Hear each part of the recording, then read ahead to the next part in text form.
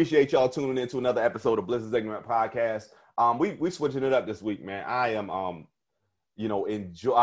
just happy to have this guest on with me through the event of all the stuff that's going on with COVID, man. This Zoom thing has just been popping. I don't think I probably wouldn't have had her on as a guest if this wasn't possible. So I'm happy to announce that I have author, editor. I don't know how many titles that you have. Hey, I got a lot. Yeah. Tiaya Smart Young is on with me.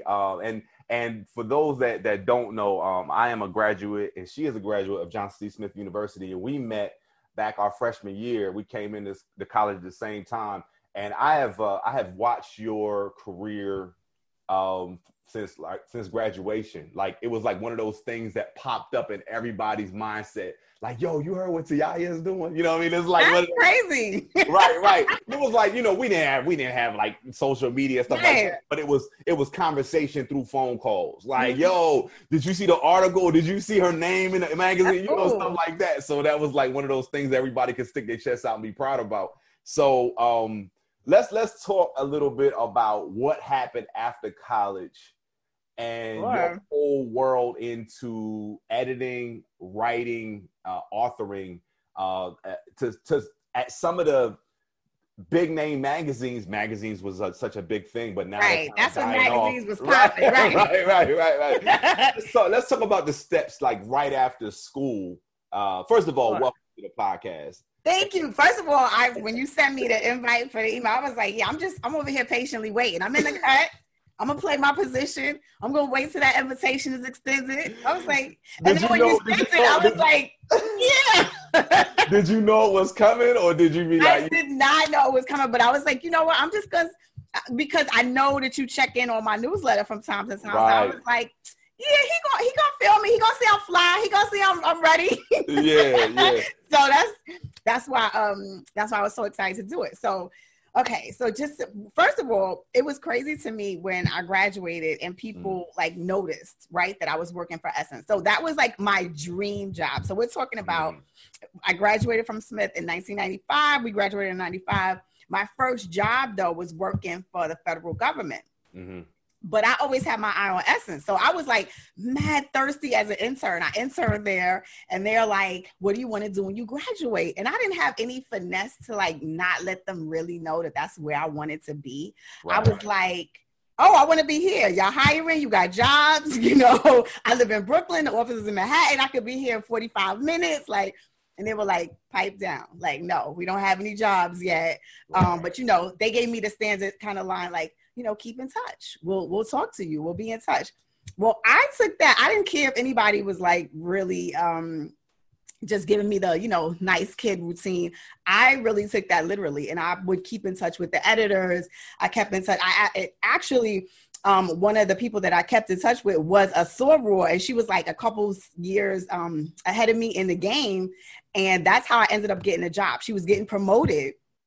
She hit me up and she said, listen, I'm getting a promotion. I can tell you what you need to do to get in here and shine. But basically, you got to make it happen when you go in here. I said, say less, right? Yeah. I'm there. So I ended up getting the job, and that was my first media job. And it was, again, this is when magazines were popping. So I was, of course, I think to some people, it looks kind of crazy. Like you left a perfectly good job in the federal government, good benefits, stability. And that didn't really matter to me at the time because I was like, yeah, but this is my dream. I've been telling everybody I'm going to be a writer. I went to school for communications. I want to do this thing. And so that was my first media job and I loved it. I stayed there for 5 years and worked my way up. And it was just the experience of being around so many powerful, smart Black women who were just doing it. Like to have social media is such a blessing, right? Because you can see people's lives. You can see their babies, they're on vacation. You can see their families. You can see what they're doing. They're traveling. Back then we didn't have that. So all we had when you were a true magazine head, you had the masthead and you followed people's bylines. So I was like, I stalked people who worked for Vibe, right? I stalked Ebony, all the magazines, the rap magazines. It was like, I felt like I knew these people. And so to finally get to work with some of them, that was like amazing. And to be their boss too, that was crazy to me. Yeah. So like, to me, that writing element, it's unique because I know how lazy people can be. Like, but for a writer to sit down and begin typing or to put their words down on paper is sometimes it's like it's therapy. Like, it's like them getting their words out on or thoughts out on paper. Similar to writing jokes, that's where a lot of comedians can fall off, because the muscle that it takes for you to write every day. Like, the great comedians that you know of, they write every day. And they might have books that will go from here all the way 30 miles down the road of jokes that they never put on stage. And it's like, I will say that is probably my biggest fault, is the discipline of continuously writing. I don't put down, like, I'll have thoughts, and I had a thought this morning already. I had a thought this morning, and I kind of remember it, and I didn't write it down. Like, it's like, it's just there, and it's a good joke, but it'll come back to me, and I'll put it down in my phone, and then the writing process starts. You know what I mean? So, but being in an environment that you're working in, and you have that many people around you that's doing the same thing, it makes you want to be better. It makes you want to write. Same thing with comedy. It makes you competitive. Right. Same thing with comedy. So when you step on stage and you get off stage, and then somebody comes up behind you and they are controlling the room better than you just did, you go, whoa, I got to write more. Like, so it's like, and it's just the balance of competitiveness, love to read and love to write. Like, all of those things go into the same thing. So when you're doing exactly what you want to do, it just makes it that much better. Oh, absolutely. And the thing that I love about comedians is that connection, the writing connection, right? So I write something, and I work that much harder for you to feel my voice, for you to feel my point of view. And that's always been big for me. When you're a comedian, you've written your material, and now you're on stage and you're delivering it. So we know what your cadence is in your voice. Yes. We know what your body looks like with your movement. We know what your facial expressions are, right?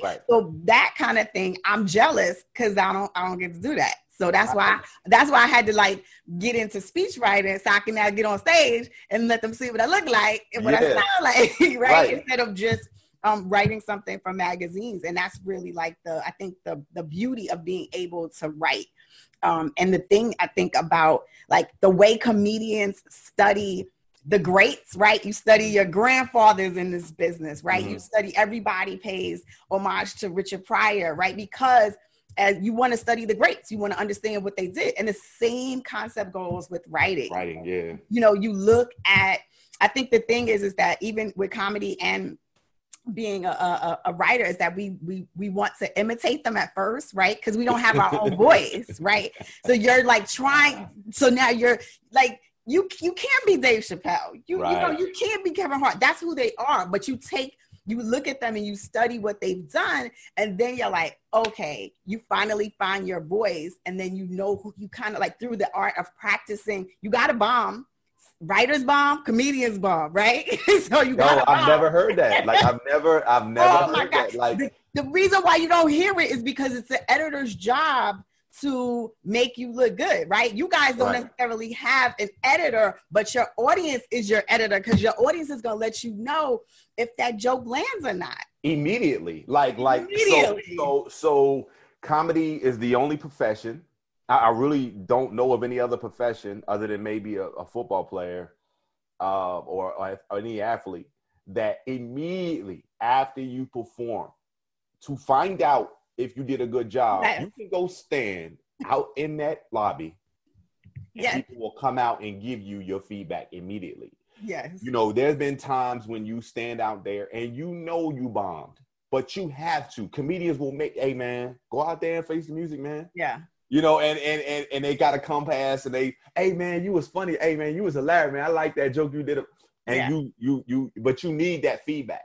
You do. So with writing, you say bomb. So how does a writer bomb? Like they write an article, they post it, and then like there's no feedback. I mean, are there editing notes? Are there things that come back for a person to go, yeah, I don't like this article? Absolutely. Okay, so all right, just thinking about magazines. This is also I'm gonna talk pre-internet for a minute. So pre-internet, right? You're sending your article, maybe 1,000-word feature, 2,000 words to your editor. Right. Your editor gives you an assignment and you have these specific notes. You're talking to these people, you're talking to these experts. You now go into your cave and you write, you do your interviews, and then you turn it in, and your editor may be like, yeah, nah, you missed the mark. Like it was over here and you went left. So you have to now do a revise. But that is, for us, that's part of the business. Sometimes you don't always nail it 100%. Sometimes your interpretation of what the assignment is can be different, right? Let me interrupt that for a second. Go ahead. So wait a minute. So I missed the mark based off what you wanted, though, not what I interpreted it as. So when the editor says you missed the mark, I needed you here. And I'm going, all right, so you didn't tell me that's where you wanted it to go. You left it to my interpretation. And now I missed the mark based off of your opinion. And now I'm upset because I'm an artist. I feel like you wanted me to go a certain way and I didn't. I'm thinking from a comedian standpoint, but at a writer standpoint at the same time. And it's kind of like, I would take offense to that because someone will tell me I don't like that joke. Mm-hmm. I remember when I first started doing comedy, I did a joke about watermelons. Mm-hmm. This was a true story. I was at work. Somebody was having a potluck, and the lady was coming back to my desk asking me if I was going into the potluck, and I was in a meeting, and I was like, I can't get off this meeting. I'll be over there a little bit later. She's like, all the food is almost gone. I was like, don't worry about it. I'll grab something. And I was like, what they have, right? Right. And the first thing she said, white lady, they got watermelon. And I was like, what?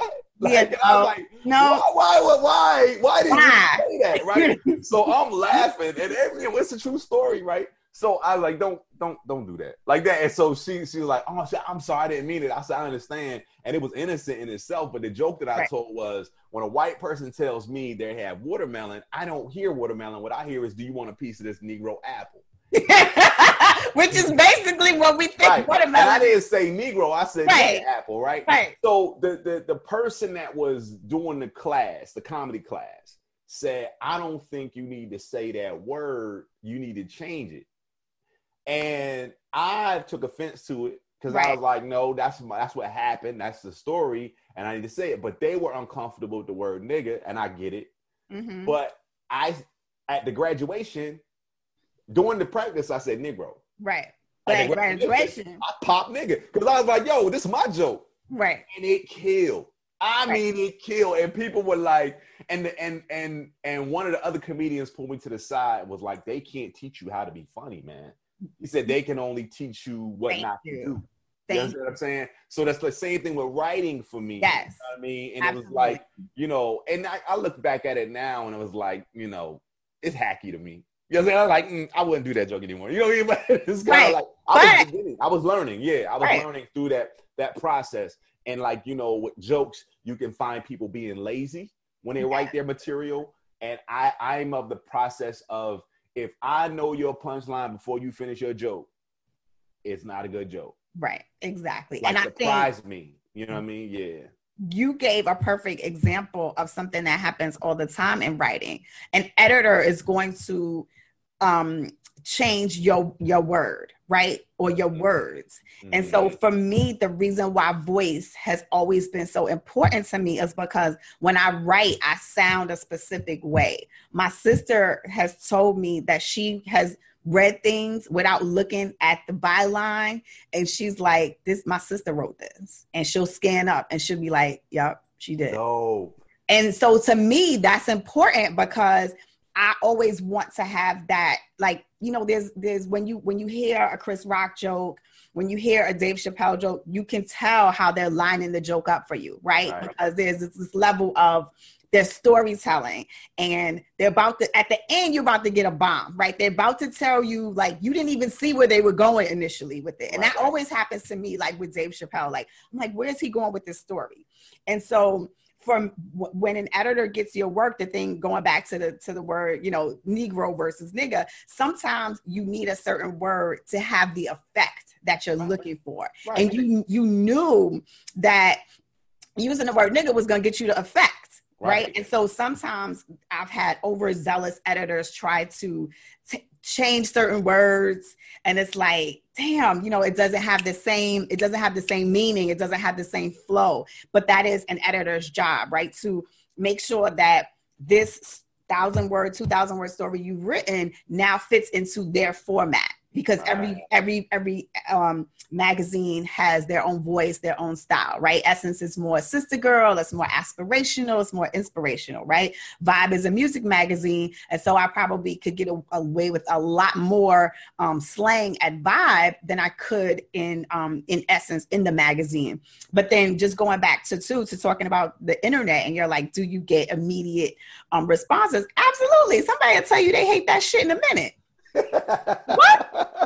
You post that and they'd be like, I didn't like that shit at all. Like, you were terrible, you were off the mark, you didn't support your point. Like, they will go in, and I think that is like the great reckoning of the internet, because you can think that you're dope and you're in your bubble, and people will either confirm or deny how dope you are. And at the same time, you can't take any of that, the praise or the criticism, you can't take that with you, because it'll influence what you're doing. Because then you get a big head if everybody loves you. And then if you feel like people don't get you, then you start to doubt your own ability. So you have to learn, and I'm sure comedians have to do the same thing. You have to quiet that noise. Yeah. Because the love can really be misleading, because then you're like, well, I want to write things that make all these people love me, but is that true to who you are? And then you had said something too about, no one can teach you to be funny. I always tell writers, I can't teach you to be passionate about this thing. I can help you figure out your voice, but I can't teach you to be passionate. Like, I can't teach you passion. Like, you got to either come to it with a love, and you want to express yourself, or not. A lot of the people that I work with, because I'm an editor for people who want to write and self-publish books, they work on a lot of memoirs. And so I can always tell when somebody's holding back in their story. Like, one of my clients right now, she went from living in a shelter with like children, like three children when she started, and she had another one while she was in the shelter, to now she's like the vice president of like an organization for shelters, right? Wow. So her story is amazing because, you know, she was a teen mom at first. And so people are ready to write you off as a teen mom, right? She's Black, she's 17, she's pregnant. Yeah, her life ain't going nowhere, right? But in her mind, she was like, I was always going to school. Like, that was going to happen regardless. And so I can't teach her to come to the story with passion. She has to already come with the passion, which she did, but she just didn't know how dope her story was. Like, I'm like, do you understand like the significance of what you're saying to me right now? You were in a shelter system where they told you had to be in by 10 o'clock. They told you couldn't have no visitors, and you survived that system to get you and your family out of it. And now you're the person who has the compassion, because you understand what it's like to be on the other side of that table and be somebody in need. I can't teach somebody. I can teach you how to tell that story, but I can't teach you how to be passionate about the way you tell it. Right? That's a whole different thing. Yeah. I mean, and you bring up another point as far as the voices and people finding their voice and things like that. I mean, with writing, you know, finding your voice, not trying to sound like somebody else, and just reading your website, like the narrative on who you are, and, you know, the fact that you use hip hop phrases to get people to understand your next paragraph. You know, it's like, it's funny because when we grew up, or with the time frame we grew up, I never envied the time frame I felt like I grew up in a perfect time. Like, me coming up in the event, the invention of hip hop began 30 days after I was born. Like 30 days after I was born, hip hop was created. You know what I mean? So I was like, all right, so this is mine. I feel like hip hop is mine and mine only. And it speaks to me. Now, newer artists I don't listen to. I feel like I have enough in my catalog to speak my life. Right. Like the newer artists is for my children and for their children. Right. But I feel like I encompass enough within what the very first hip hop song that I heard, right, all the way until, I don't know, maybe 2010, maybe. Right. I don't know. You know what I'm saying? Like, I'm good. Somebody be like, did you hear that new? I like, no. If I never watched you before, I'm not buying you now. You know what I mean? Yeah, no, I feel you. Like, I listen to my son, he's 19. I can have twin girls. And they're teens, right? They're 12. Okay, they're 12. So they're 12. They're about to be, yeah. Right. So I just feel like there's such a disconnect.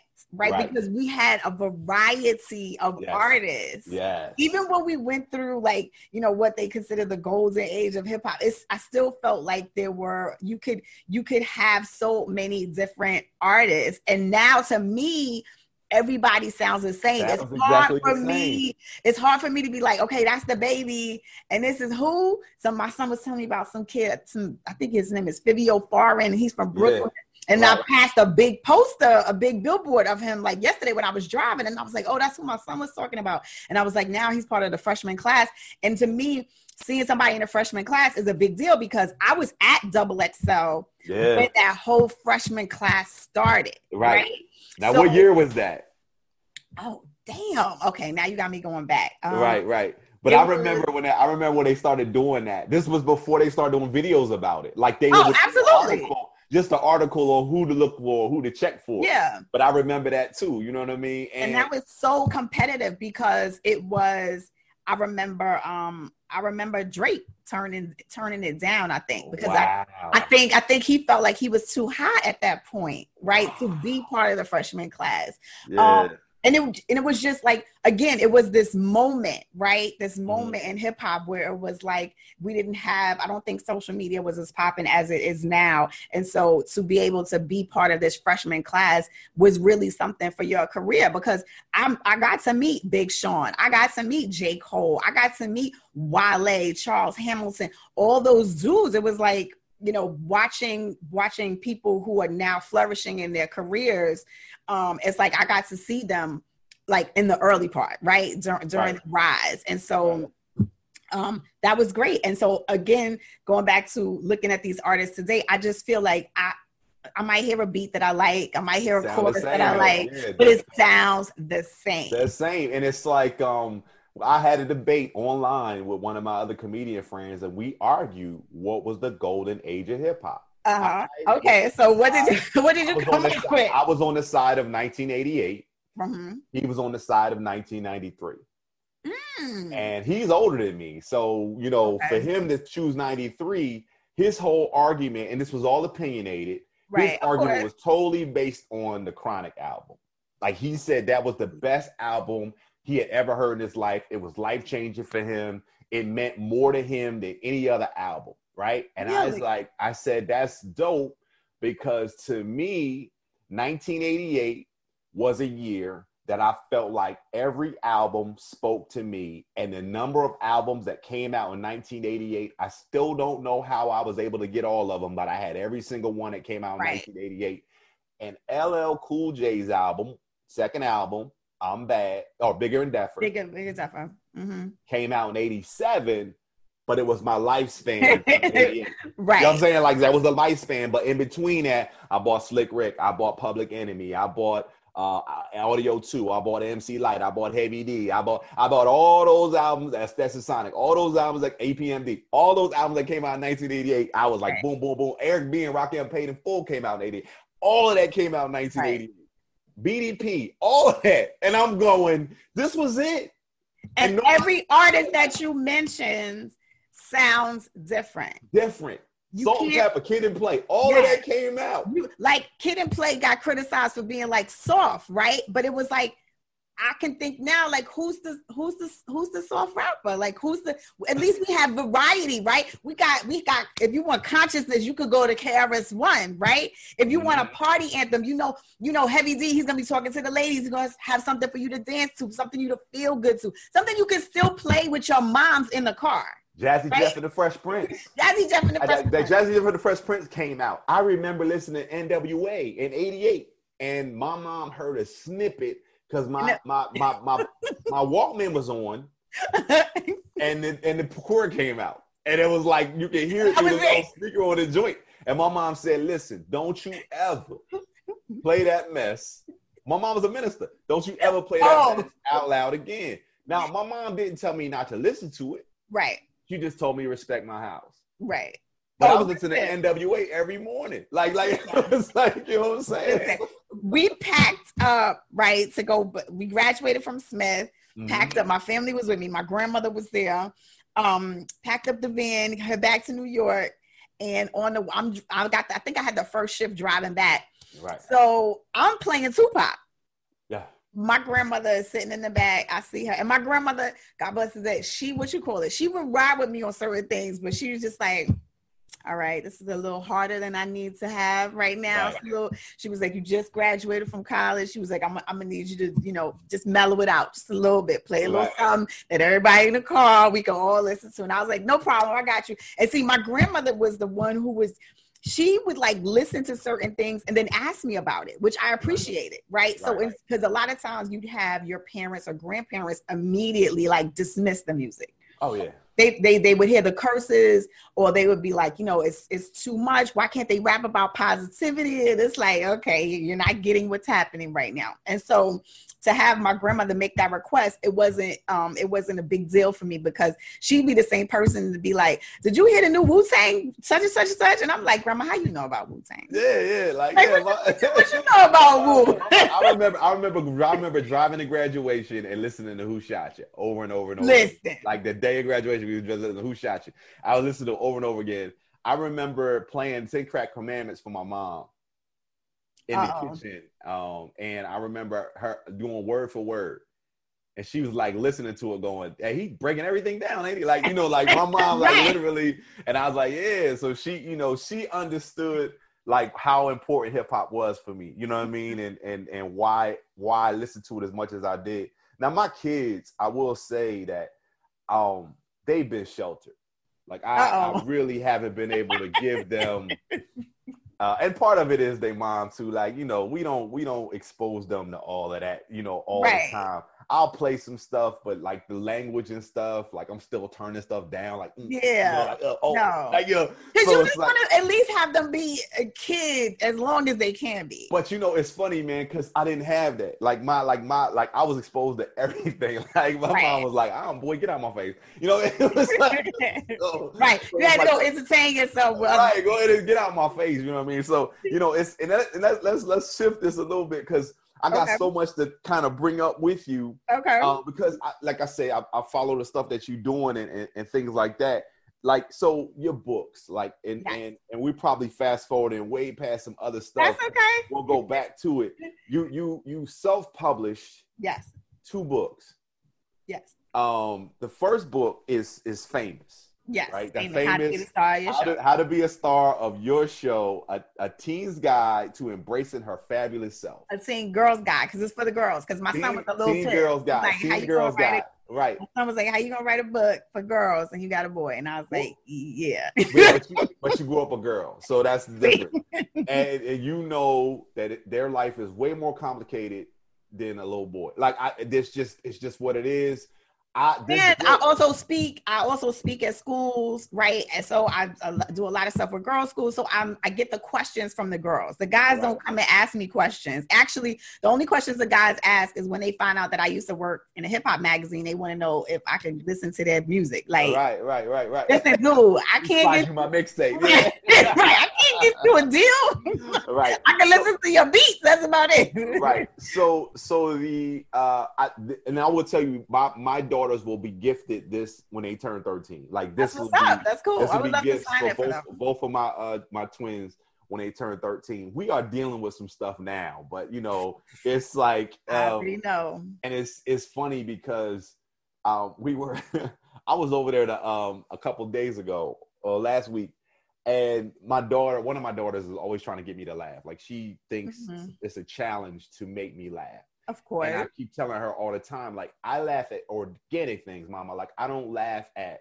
you trying to be goofy, right? Being in my face, making faces and weird noises and getting closer to me. Like, that doesn't make me laugh. That makes mommy laugh, but that don't make me laugh. I'm never going to laugh at that. I don't laugh at buffoonery.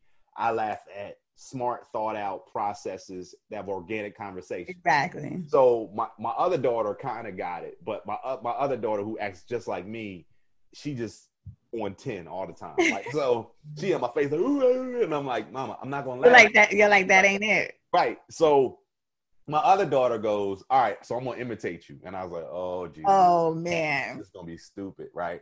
So she only got one sentence out and I started busting out laughing. So because she nailed you. Well, she didn't nail me. I had questions. Okay. So she goes, my name is Joe. I said, first of all, why do I sound like Shaquille O'Neal? Second of all, why your teeth? Maybe that's the way you sound to her. Why your teeth like that? You know what I'm saying? Like why do I gotta be like a buffoon? You know what I'm saying? So she tried to get her voice like deep, right? So she's like, my name is Joseph Chambers, and I'm from Jersey, and I drink water. And I was like, okay. So I started busting out laughing, right? And I'm like, okay, so my accent is not that strong. And second of all, you know, like my voice is not that deep. But it was so funny. That is her interpretation. Right. That's how they see me. You know what I mean? Absolutely. And it was more, and the way she kept imitating me was me giving her advice. Mm-hmm. Like me sitting her down and constantly explaining the same thing over and over again, and me saying to her, I'm not going to keep telling you this, or I'm going to only tell you this one time. Right. Keep saying the same thing. And I go, yeah, it's repetition. Right. If I keep telling you this, you're eventually going to get it. You know what I mean? Like, listen, we didn't know that's what our parents were doing, right? Right. But now when sitting on the other side of the table, you're like, oh, that's why she kept saying that, because she wanted it to, and somehow it gets into your subconscious because you turn into your parents at a certain point. You're like, absolutely. My mother would have said to me, like, the fact that as I get older, I start to look more and more like exactly like my mother. I'm just a chocolate virgin. My mother's a little bit lighter. Yeah. And to hear her words coming out of my mouth, I'm like, damn, I really am old, huh? Yeah, because right. I don't know. You just become your parents at some point. But yes, self-publishing. Yeah, so self-publishing the book. That's one. That was great. Then you had a second book, Love You Mean It. Love You Mean It. Yep, it's a journal. It's a journal. Okay, and so this is a parallel here. Okay, that was 2015. Mm-hmm. I recorded and released my own album. Hey, that's what's up. 2019.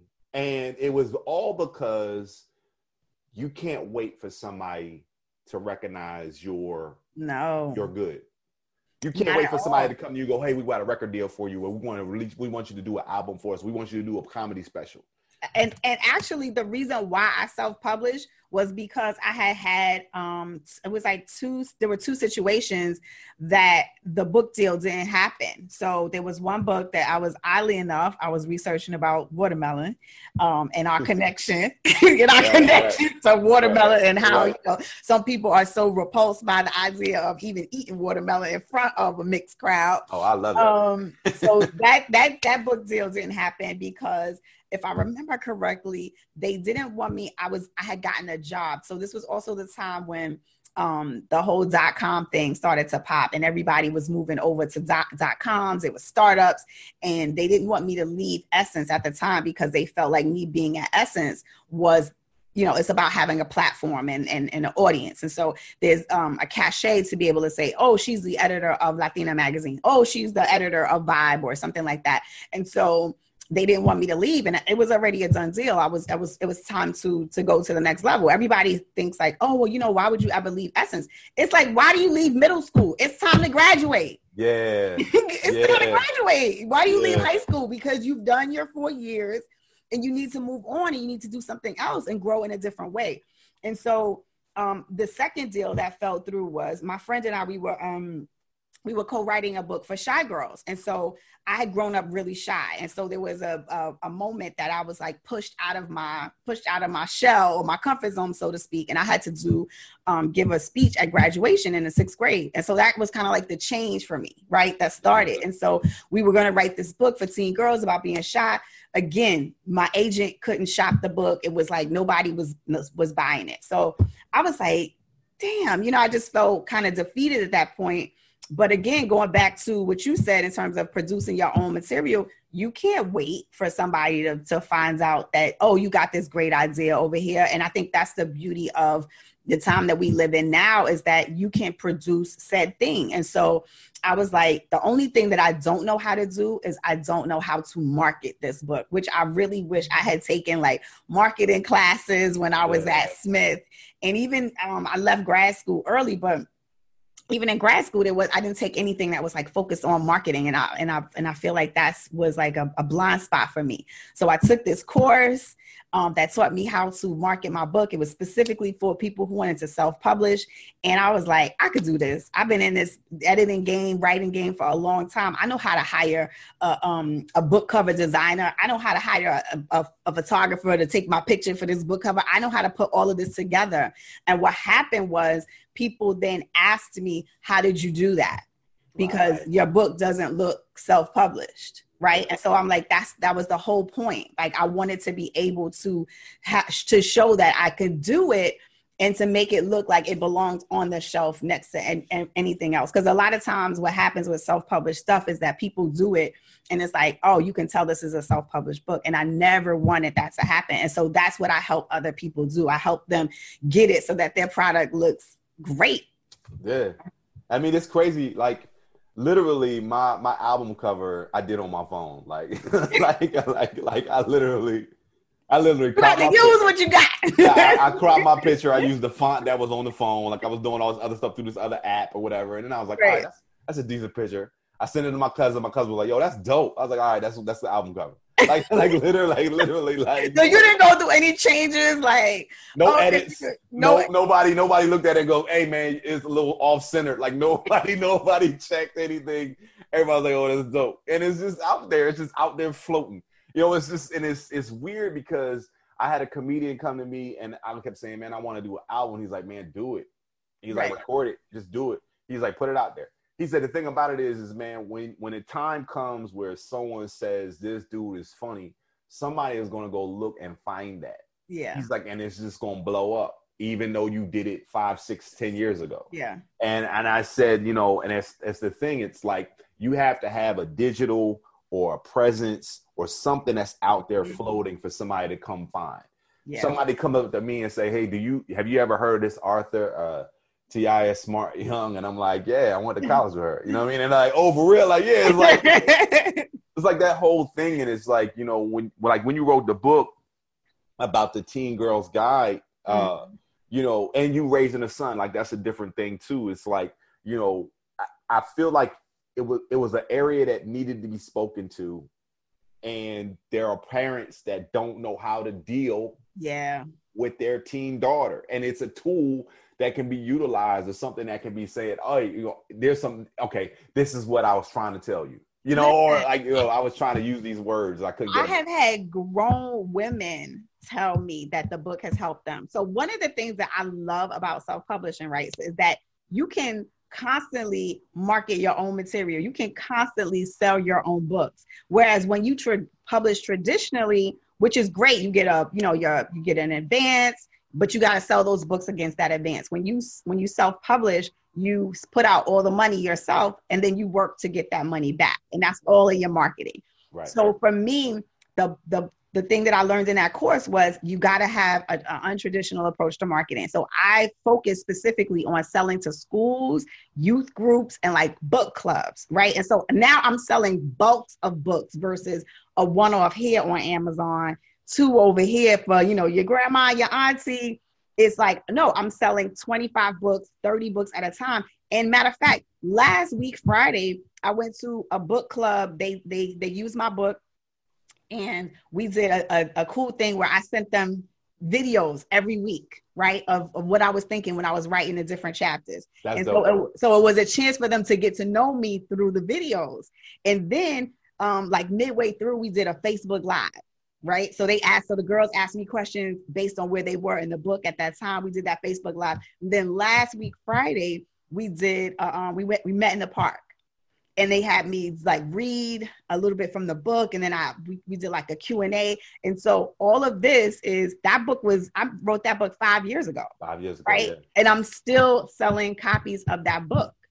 And so that to me is like the beauty of being able to self-publish, because I'm still, and when I get my money, I'm getting a full $16 on the book. When you sell through Amazon, right, you're now getting half because they've done the work for you.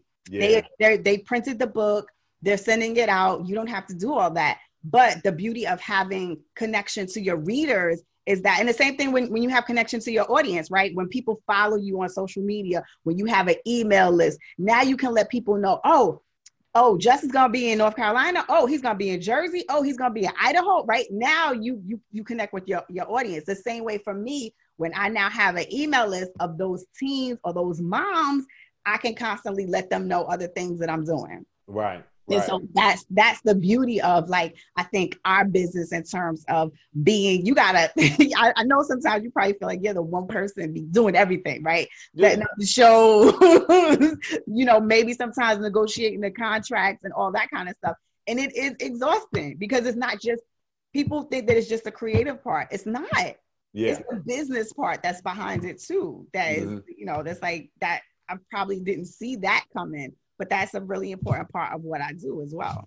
Yeah. So the book comes out, you know what I mean? You can't believe your book is out, you know what I mean? Because it's a different feeling. Yeah. You got your friends that automatically support you, or maybe like, oh, I'm buying that. I'm getting that. You know what I mean? And then after a while, it's kind of like, man, it's out there. Like, my album came out, I was like, okay, it was an immediate influx of people buying. Like, it was all friends and family and stuff like that. And then, it's the promotion part. Like, I had an artist do a cartoon rendition of one of the jokes. Mm-hmm. And then I pulled that out on social media. And it had like commercial ad or whatever. Hey, buy this album on iTunes or on whatever platform, whatever you buy albums on. And then people were like buying it from that. Then obviously I do my shows. Right. And you can mention that you have an album out on iTunes. Go check it. You know what I mean? Stuff like that. Yes, so all of it. Commercial all the time. Yes.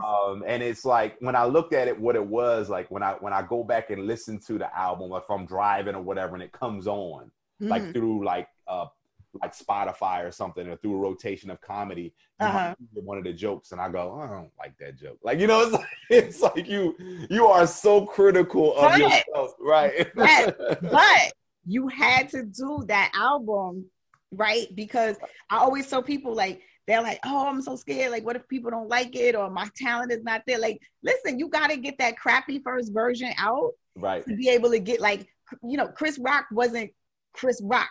The Chris Rock he is now. He had to go and write some shit and bomb, right, for him to find his voice, for him to find his niche, for him to find his lane. And I think that's what we have to do as writers, comedians, coaches. Like, we got to find our lane, and you can't do that without writing some shit first. It's not gonna all be good when you first, get it out. Like, it's really just being self-critical. I mean, we're our biggest critics on anything that we do. That's probably a lot of times why I don't do the internet content. Like, I don't do the skits, and I don't do because I'm the first person to say that's corny. Like, that's corny. Like, I mean, and I feel like every joke that I do should hit. I just feel like if I'm on stage and I'm trying out a brand new bit and the crowd ain't feeling it, I'll be like, man, I wrote that bad. But then the rule of thumb with writing jokes is you have to do it 3 times on stage. You have to do it 3 times on stage first. And if it don't work all 3 times, go back and either scrap it or rewrite the whole thing. But, I'm stubborn. Like, if I know something is funny, I won't let it go. Right. I remember doing a joke. The very first time I did this joke was like early on in my career. It was a joke about French fries at the bottom of the bag. It would not work. For nothing. With nothing. 10 years later, I brought the joke back out. And now it works. Yeah, I just did it different. I learned how to control the audience. I learned how to let them interpret things and not over explain. And then I had a story behind it. And to this day, one of the bookers that books me more than probably any other booker told me one day in his office, he goes, dude, that joke, like that's probably one of the most genius jokes I ever heard in my life. Like, I can't go to a fast food restaurant without thinking Jay Bliss. Right. And I was like, wow, and it's the analogy that I use and the specifics that go on to the very end of the joke. And then people are like, dude, I've never thought of that. Like, that is crazy. And it's just like, that whole process. Like, when I think Jay Bliss and writing jokes, it's not just the joke. Sometimes it's the message behind the joke. Absolutely. Somebody looks at it and goes, damn, like, I never thought of that. I go, yeah, like, you gotta think of it in three different ways. And the same thing with authoring and writing. When you have a chapter that you feel is your best work, and then someone will come to you and go, that's the one that didn't speak to me. Yes, this chapter that spoke to me. You know what I mean? It's like, you're like, what? You know what I mean? Yeah, like, no, absolutely. That like, I can look at the book now, Famous Now, and I know which chapter immediately is my least favorite chapter, and I know which one is my favorite. Right. And my favorite chapter is chapter 5, because it constantly comes up in everything that I do in terms of talking to young people about the 5 people that they need to have in their lives, right? Because I believe you need this squad. People call it personal board of directors. I'm talking to teens. I'm like, you need your squad, you need your crew.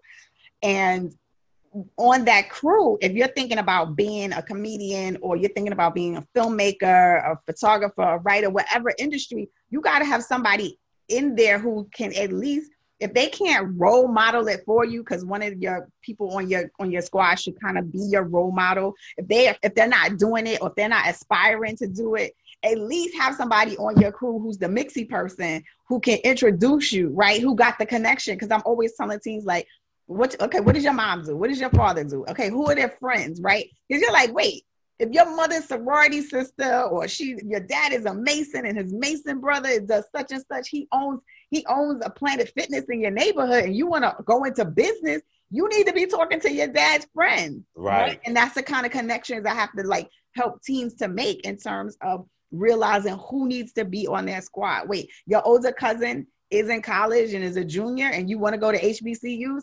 You ain't talking to your cousin about HBCUs? What you doing? What you doing? You have a built-in person who is there to give you the experience. I feel like I took it for granted that I had been bringing my son to Smith Homecoming since he was 9, right? I didn't realize I'm planting a seed. Yeah. I'm thinking I'm just bringing him with me to homecoming so he can see what my college experience was like and why I have so much love for the school that I went to. Right. I wasn't thinking that was going to be his, like, focus when he started to apply to school. Like, nah, I really want to go to a HBCU. That's dope. That's dope, because I remember taking my daughters to homecoming at a very young age. My daughters were like 3rd grade, and they were in school, and they were asking the kids around class, like, where they want to go to school.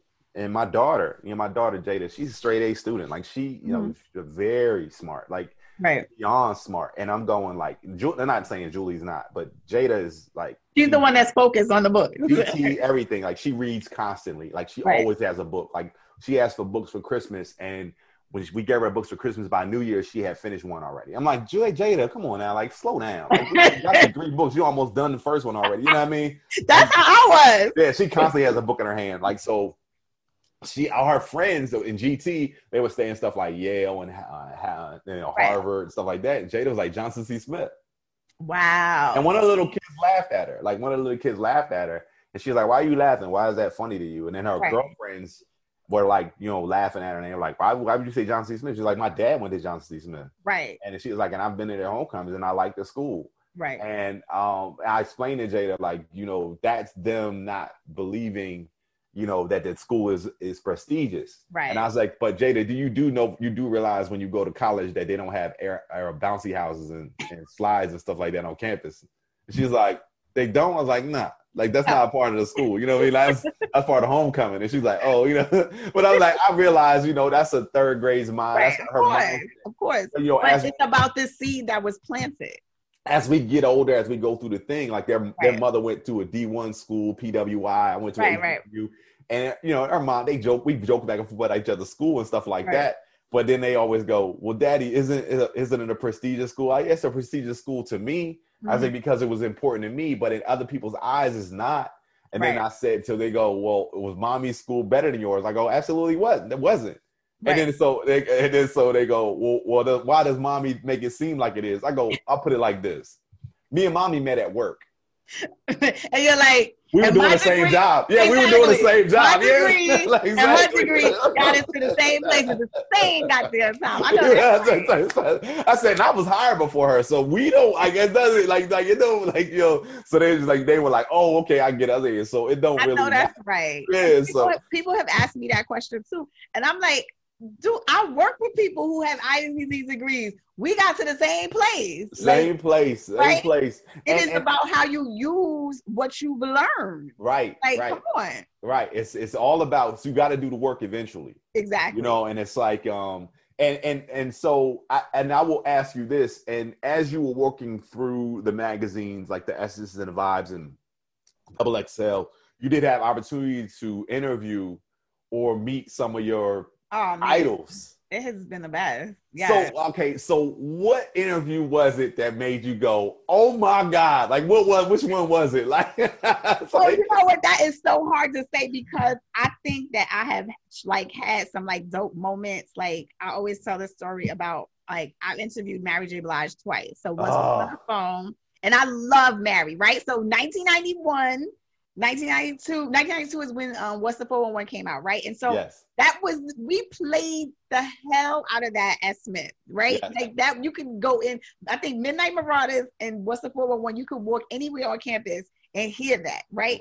Okay, so I interviewed Mary. The second time I interviewed Mary, I was supposed to be here in New York. It was for a cover story, and that's another thing about being competitive. People compete for cover stories. They want to be the person who, you know, has the story that's on the front of the magazine. So I'm interviewing Mary and her people are like, I'm playing tag, can't get her. All right. They call me up. Oh, Mary's going to be in Miami on Sunday. Can you come? It's actually her day off, but we're going to make time for you. And I'm like, okay, let me get this approved first. So my editor approves it. I swear to you, I spent more time prepping to get to Mary, like going to the airport, flying there, flying back than I actually spent with her. So I got to spend like an hour and a half with her. Cool. And it was supposed to be lunch in a restaurant at the hotel. When I get there, they're like, oh yeah, Mary's at a cabana at the pool. So you need to just come on to the cabana. And so that was such a dope experience for me because she was in such a relaxed environment. Right. So we got to have such a really honest conversation, I felt. And I felt like it was a lot of times people give you canned answers. And I felt like her answers were authentic. We got to talk a little bit about relationships at that time. She was going through the divorce proceedings with her husband. She had just gotten like this role in Mudbound on Netflix. And it was a chance to see Mary in a different situation. And so she talked about being vulnerable and stripping down and she couldn't have any lashes. She couldn't have any nails. She couldn't have no weave. And she's like, listen, y'all haven't seen Mary's natural hair since, you know, she's like, I don't think y'all ever seen Mary's natural hair.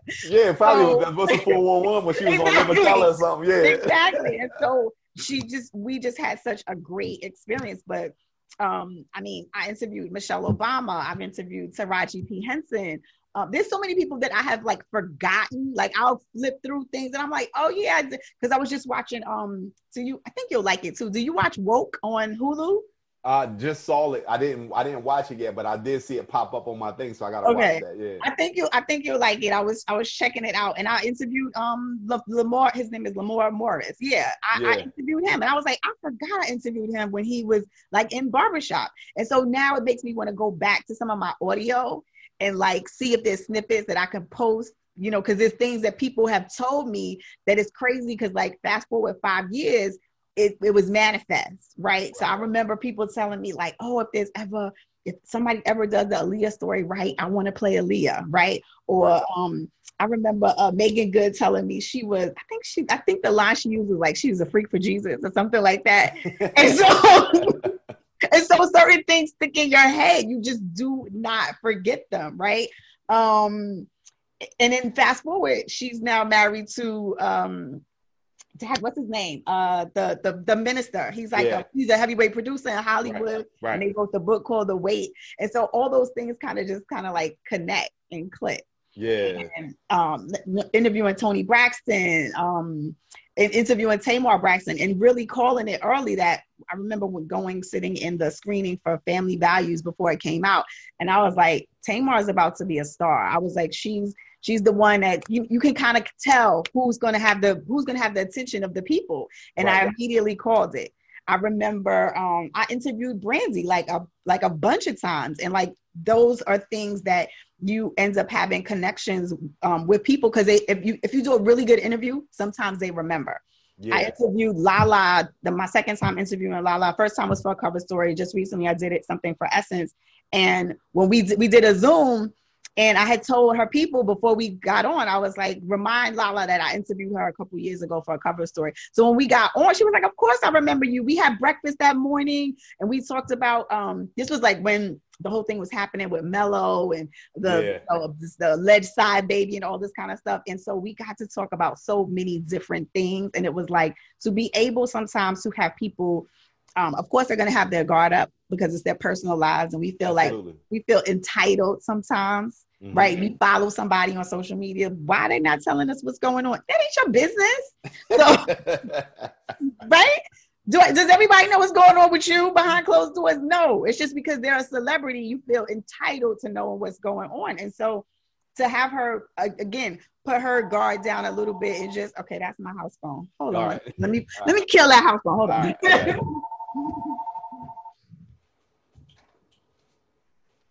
All right.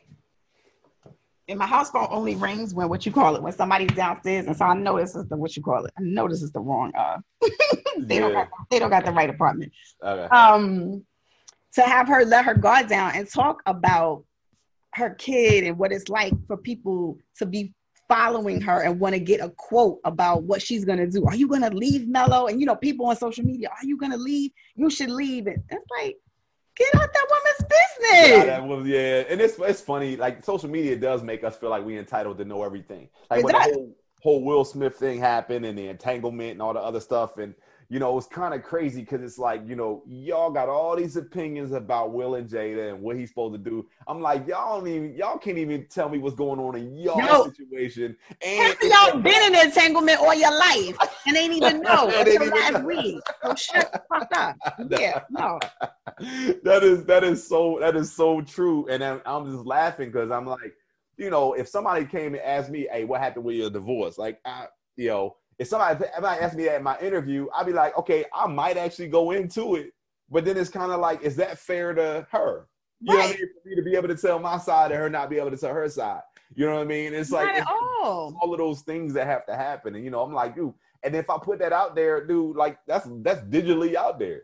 Like, my kids might hear that in 10 years from now. You know what I mean? Like, and how often they don't even know the story. You know what I mean? And Dave Chappelle said it, that you could tweet something, right, from 10 years ago, and they come back and they use it against you. And so half the time, it does make me like really cautious about certain things that I share about my personal life, because people then have something to say about it. And you just said Jada, and you made me remember I interviewed Jada Pinkett Smith. I interviewed Chris Rock, right? So those are things that just I had forgotten until you said it just now. I was like, oh yeah, I interviewed Jada too. Interviewed Nia Long, right? Interviewed Lorenz Tate.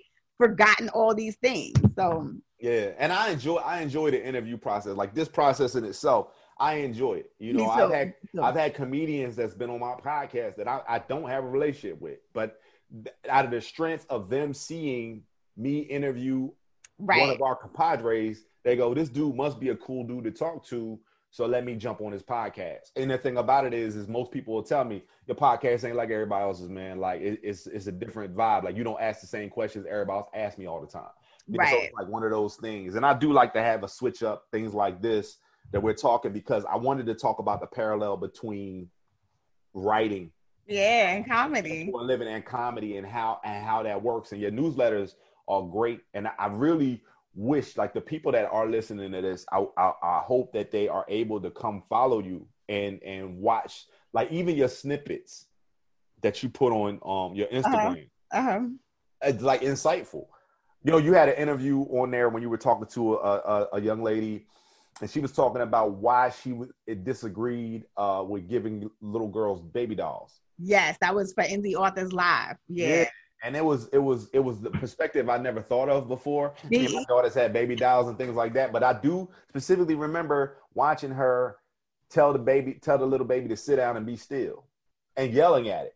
Right. I'm like, wow, like why are you so angry with this little baby? But I'm like, yo, she's emulating us or emulating her mother or myself, telling her to be still and be quiet. You know what I mean? And it's like, it's so, and I was like, wow, that's crazy. But, you know, as I look at it, you know, going through life or going through this time frame and how I'm bringing up my daughters, their upbringing wasn't the same. Like, it's not the same. Yeah. Like, they're way more spoiled. And they exposed to way more than I was at 12 years old. Yes. You know what I mean? Talking about that this morning with my husband, like we were saying, like, our son doesn't realize how good he has it, right? Yeah. In his mind, I know it's not an ideal situation. He goes to Virginia State, but he's here doing his remote semester. So of course, after you know how it is when you get that taste of college life, you don't want to be sitting around looking at your parents. Nah, not at all. Right? You want to be back in the dorm, back with your people, but that's not an option. And so he's not understanding in my mind in terms of, you got a sweet deal here. Like, no one's pressuring you to work, but I get it. You want to work because you want to have your own money. You don't want to ask us for nothing, right? Because I'm not buying you Dior sneakers. Like, that's not the vibe over here. That's not what I'm doing. Right. We're cutting tuition checks, right? Right. And so if you want to buy, I'm gonna tell him how I feel about it. But if you're gonna go ahead and spend that money on those sneakers, like, you gotta finance. I always tell him you gotta finance your own fancy. Because I'm not doing that. Finance your own fancy. Finance your own fancy, right? You want to be fancy? You gotta pay for that shit. I'm not. That's so funny. It's funny. Like my kids, they're not labely. Like my kids aren't in the labels. And that it might have something to do with the fact that they don't go to school with a whole bunch of black kids. Like they're labeled. The labels don't mean much to them. Like they'll find something they like. I like these or whatever. I think the most expensive thing one of my daughters asked for that I thought was crazy was some Birkenstocks. And I'm like, and I'm asking her mom, like, what the hell is that? She's like, she part of this group. It's some name. That's some name I used to know, but I don't know what it. Some kind of girl. It's some girl, some fashion thing. And I'm like, I feel like my son wasn't. I felt like he wasn't into the name until he left for school. Like, I feel like that first semester he came back for Christmas break. I was like, wait, what? It's influence. Yeah, it's influence. Yeah, because his roommate, I noticed when his roommate moved in, his roommate had the MCM book bag. He had the Gucci slides. He just had all these different things. And so I'm like, oh yeah, you being unduly influenced. Yeah, and it's crazy. It's so if we go back a little bit in time to Johnson C. Smith and when we got there and things like that, and it was crazy because you and I both came from up north. Right. We went to a down south, and this might be. I might have to bring you on the HBCU stories as well. But guys, I want in. Yeah. So we were coming from up north, going to down south. We felt like we were the influencers. Yes. Absolutely. Like, you couldn't tell me nothing. Like, I was from Jersey. I had an accent. I was light skinned. Like, you couldn't name nothing these country names was gonna tell me. You know what I'm saying? But it was even crazier when I got down there and I'm meeting people from New York. I didn't hang around with a lot of people from New York, but I was from South Jersey, so I hung around a lot of people in Philly and stuff like that. Right. But even looking at them and y'all, like how y'all vibe versus how I vibe. But I was still like, I'm in my own lane. Like, you know, you ain't gonna influence me. I do what I do. I rock what I rock and things like that. And my swag is my swag. And people were like, yo, you don't have these? I'm like, I don't wear them. You know what I mean? You know, and when you're in your own kind of bubble, it's like it doesn't, like, you're not worried about what the other person is doing. I never thought, because like a cat from Virginia might wear the Reebok Classics with the bubblegum sole. And that was the sneakers that they rock all the time. And I'm like, nah, I'm good with my Fila boots. And I'm good with my, you know, I'm good with this. I'm good with my Timbs and things like that. And I'm a rock it like that. And then people would be like, yo, but this is fly. And I'm like, that's fly for you. Like, I don't, you know, I didn't even wear slides. I didn't even think slides was cool. I'm not wearing that. I know. Slides and socks. right? Slides and socks. And it's like, now that's the thing. Yeah, That right. is the thing. I look at my son all the time. I'm like, where are you going in these slides and these socks? And that is the style. That is the trend. When I got to Johnson C. Smith, I felt a little bit out of place in terms of matching up to the other girls, because I felt like, being from New York, I was like Bubble Goose, Tim's, right? I baggy jeans. I was definitely on my tomboy shit. Like I didn't look like the girls from DC with the hair and the red lipstick and something silver. Exactly. Yeah, so like the thing to me, I remember specifically like you, Wadia, Dawn, like oh yeah, we were definitely Brooklyn. It was funny to me, Renee, Tanya, like I remember how cool y'all were, but I would also explain to people from down south, like they would be like, man, yo, they seem like they tougher than us. And I go, nah, I say I say, listen, they are females, man. They the same females that you try to at. Like they like compliments, they love lovey-dovey things, but you gotta realize the environment that they coming from is very abrasive. Yes. So you couldn't be soft. Yeah, they seem abrasive, but they're not. They're very sensitive. I said, I'll walk up to one of them right now and be like, you are so beautiful. And they are going to appreciate that more than the chick that's all dolled up. The thing about it is like, you don't have to be more abrasive than her. You know what I'm saying? She know what she is. She know her spot. And she might vibe off you even though you ain't even got that vibe. You don't have to wait for her to like you. You know what I'm saying? And it was so funny. You gotta see past. You gotta right. Yeah, and it was hard for them to get it because they were going, yo, like, I can't approach them. And I go, yeah, it's not about approaching them. It's about them feeling your vibe.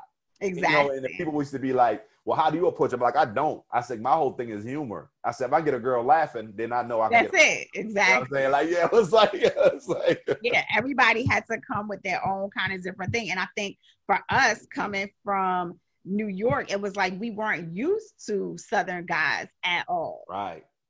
So it was definitely a different vibe.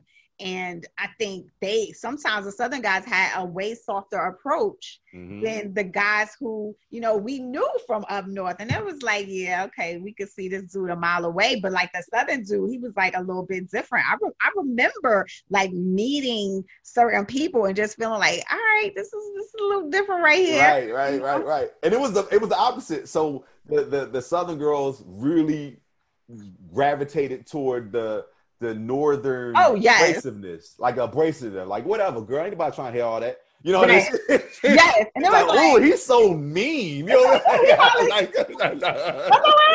yes, absolutely. Listen, there was one of my friends. He went to Barber Scotia. He told my son, he's like, when you go to Virginia State, you are going to be a god. Like, I was like, please don't tell my son that. Yeah. He was like, I gotta tell him. He's like, because nobody told me. Because he was like, you're coming from New York, you're coming from Brooklyn, you're going down south. They're gonna hear your accent. They're gonna look at your swag. He was like, you're going to be a god. And so fast forward when he saw my son, like I think like the end of his it was like Christmas break.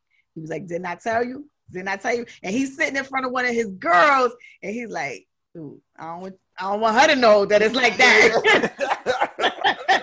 Dude, that's so funny because I remember always people making fun of my accent and then like me saying John all the time. Right, that's like Philly slang. Like, why are you saying John? And I like, you know, I used to always say the way I talk, and then people would be like, "Yo, it's not water, it's water." I'm like, "It's water, dude." And then, you know, it's like, you know, and it's like that whole thing. And I just remember pledging, and I remember the only person on my line being from Jersey. Like, everybody's from South Carolina. Everybody from South Carolina? Everybody on my line was from South Carolina. Okay. And I remember coming out. And I remember taking the mask off. And when I said my name and said Camden, New Jersey, the whole yard went crazy. Like, they was like, yo, Tri-State represent. Like, yeah. And I was like, I felt like I was representing the whole Northeast. You had the whole Northeast for your back.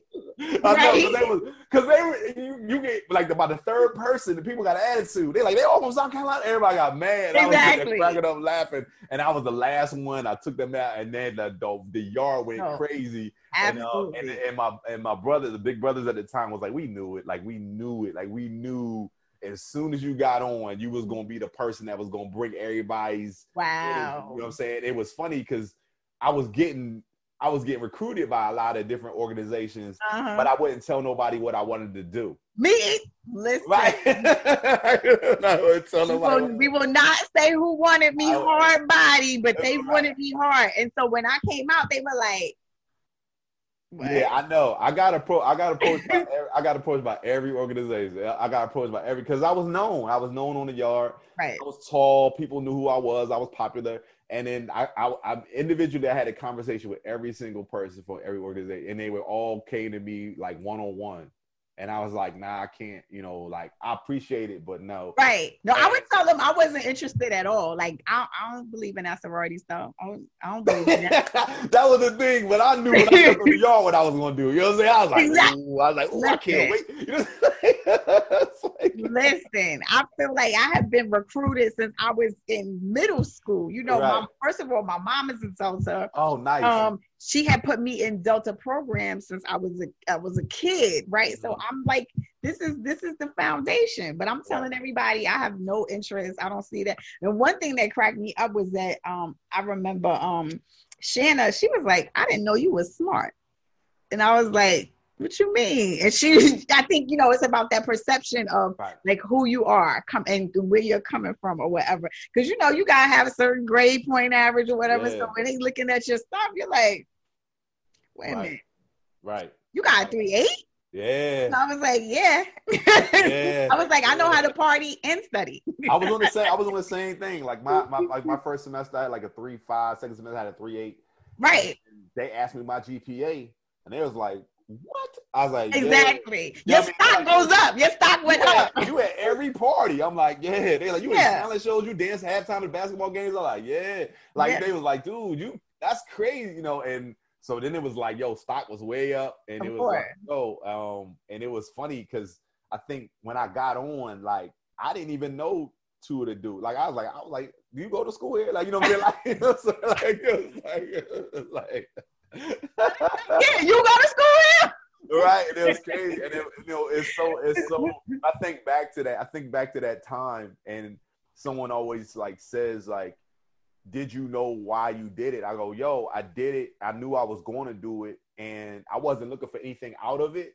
But I got so much more out of it. You know what I mean? Like, for me, it was like just a leadership type of deal, and what it was, and y'all was so deep. I was like, good Lord, it's like Delta's everywhere. I was like, yo, but it was like the main thing for me on the yard when it came to sororities was don't offend nobody. Like, don't do nothing out of pocket that's gonna get one of them mad at you. Exactly, because when you got one man, if your name is Mud for one, it's Mud travels. Exactly, everybody. I was a gentleman and a scholar at all times at school. Right. You know what I'm saying? That's right, because you don't want the whole sorority against you. You're like, hey, I only said something about one Sigma Gamma Rho. Why they all got to be against me? Right, exactly. So yeah, that was always dope. Hey, so we went a little bit past the time, but okay. This is what I like to do. At the end of my interviews, I like to, if you ever watched James Lipton on the Actors Guild Studio, yes. I do a little remix of the questions at the end. Okay. So we're gonna do that, and then we're gonna end the podcast. But okay, I want to bring you back, and we're gonna have to either bring you back for HBCU stories, or we have to do a follow up for this interview. All right, I'm down for either one. All right. So the first question is, what is your favorite word? No. Okay. So that's because I struggle with it at times. I take it on too damn much and not saying no, right? Okay. So I have had to learn how to make no my favorite word. Protect myself. Okay. What's your least favorite word? No. so you got the both. So it's like your both favorite and your least favorite. Right, word. Because when you are a creative, when you're a writer, when you're an editor, everything that you pitch is not gonna always be a yes. And so you have to get a thick skin around hearing the word no from people when they're not accepting your idea. And it's like, no, we're not gonna go with it this time. Or we're going in another direction. Nah, that doesn't work for us, right? So for me, saying no is my favorite word because it helps me protect myself against shit that I don't want to do, right? But on the other end, I don't want to hear no from people who don't want to accept my project that I'm trying to pitch to them. Dope. All right, so my slogan or a joke that I talk about all the time on stage, and you see it behind me, is TTBS, hashtag TTBS. TTBS stands for That's That Bullshit. Right. Basically, and I need one of those t-shirts because I've been seeing I see my line sisters with them t-shirts and I don't got one. I need to get one. Okay. They've been to shows. That's why they got it. One. Yeah. Okay. That's that bullshit. So anything and everything you absolutely no control over in your life actually translates to That's That Bullshit. What is That's That Bullshit to you? Ooh. Damn, I'm stumped. What is that?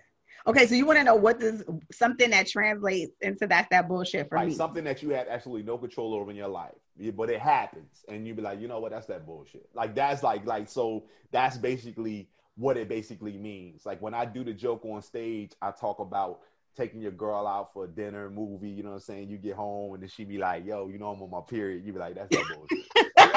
Okay. Like you knew that shit before we left the house. You know what I mean? Right. So That's That Bullshit for me is when I have been on job interviews and knew I nailed it. Had people tell me like, yo, you are the most prepared, the best candidate. I've gone through hoops. They've asked me to create marketing decks and slide presentations and I killed it. I had one person tell me, you knew more about the damn school than I did. It was like the job to be like a communications director at a school. And then they were like, we went with like the director's need. I mean, you'd be like, that's that bullshit. Like, so I just went through all these hoops. Yeah. But you knew he was gonna go with the director's needs. You just wanted to like this was an exercise for you. Right. So yeah, to me, that's that bullshit. that is that bullshit. I've said on interviews, somebody asked me one time during the interview, are you nervous? I go, no. And they go, why not? I'm like, I'm not the one that has to make the decision. Like, right. You make the wrong decision, you can lose your job. Exactly. You make the You make your right decision, you can get a promotion. Exactly. So the pressure's on you. But right, I'm here to make you look good. I gotta stay here for an hour and talk about myself. Let's go. You know what I mean? I know that's right. All right. So the opposite of bullshit, that's that bullshit. What is the shit to you then? What is the shit? When I absolutely love what I have done for a client's work, like taking something that is raw and knowing that person has no idea what the hell they're doing and being able to guide them through the process step by step. My last author that just published her book in August, she was ready to quit and so many times in the process. And I just kept telling her, we're almost there. We're almost there. I was uploading it to Amazon for her.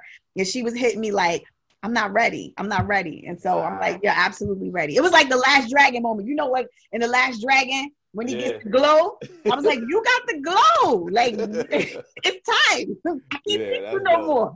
That's dope.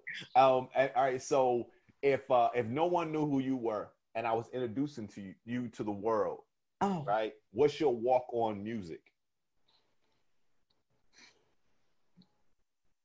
All right.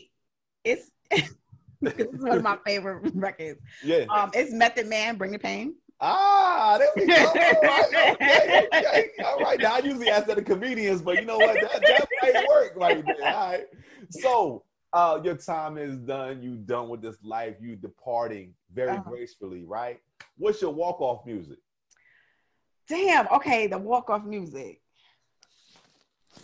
Oh man, I had just said this the other day too, because I said I don't want a sad funeral. I want them to be like, she did that. Right? I need like a party anthem. Like, right. And I can't remember what I said. But like anything, it would have to be any like hip hop song that like got people like going crazy in the 90s when they put it on. Right? Because I wanted I laugh because I was reading one of your excerpts and one of the comedians put on here, the part on Dreams and Nightmares when Meek Mill go, wait a minute, y'all thought I was finished, and I started busting out laughing. First of all, that song in the beginning, it just gives me like, I'm ready to go, I'm ready to go, I'm ready to go. Like, it just gives me so much energy, right? I know, it is. That's so funny, man. I laugh every time I hear it because 2017, I'm a huge Eagles fan, and that was like their anthem for like the whole season. So like I would listen to that song like every single day, and I like, yo, I'm just rocking it out. You know what I mean? My daughters, I had to find a clean version so I could play for my daughters. You know what I mean? So right. And so if there was any other career that you would want to try other than your own, what would it be? Oh, what other career? You know what? I never thought about that because this is the only thing I've ever wanted to do. Right. I would probably say, just because I see how they can make a good living at it, I think I want to be a celebrity makeup artist. Because they can command a nice piece of change for a couple hours of work, right? That's different too. Yeah, that's different. That is different. That is I would definitely do that. And it's only because I've been behind the scenes. And so I've seen, I've been behind the scenes of Fashion Week. I've been behind the scenes of photo shoots. So I know the differences in terms of the pay scales from someone who's fighting for their money and someone who's not. And I've seen the makeup artists fight for their money and they be able to make coin. And I'm like, yeah, I might do that. That's crazy because I remember when I taped did TV for the first time. And then when I did my special on Dry Bar, I remember that makeup artist coming in. And it was funny because I had the same joke for both times. It was, white ladies, whatever. White comedians on the same show with me. I was like the only black person. And then they walk in and it's time for you to get your makeup. Like, you got black makeup? And they start busting out laughing. You got something that match my tone, or you got to go back to the car. Everybody start busting out laughing.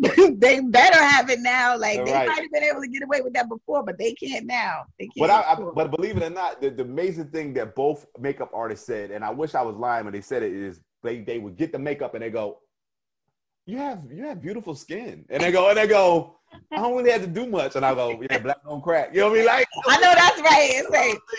And it's one of those things because they sit there and they look and they go, and I go, yeah. And they go, do you have? And I go, no, I don't make up on. Like, exactly. I drink a lot of water. You know what I mean? Exactly. It's naturally melanin and hydration and some sleep and good love. That's what absolutely. So yo, I appreciate the time, T.I., man. Thank you. It's been fun. This was a dope interview. Me too. I had a good time. I think the listeners will really enjoy it, and you will see the commercial and all the other good stuff that goes along with it. And I will tag you on everything. So yes, please. I'm gonna do the same. Send me the recording too, because I want to post a snippet. Absolutely, I'll send all of that stuff to you. And look, thanks for the time.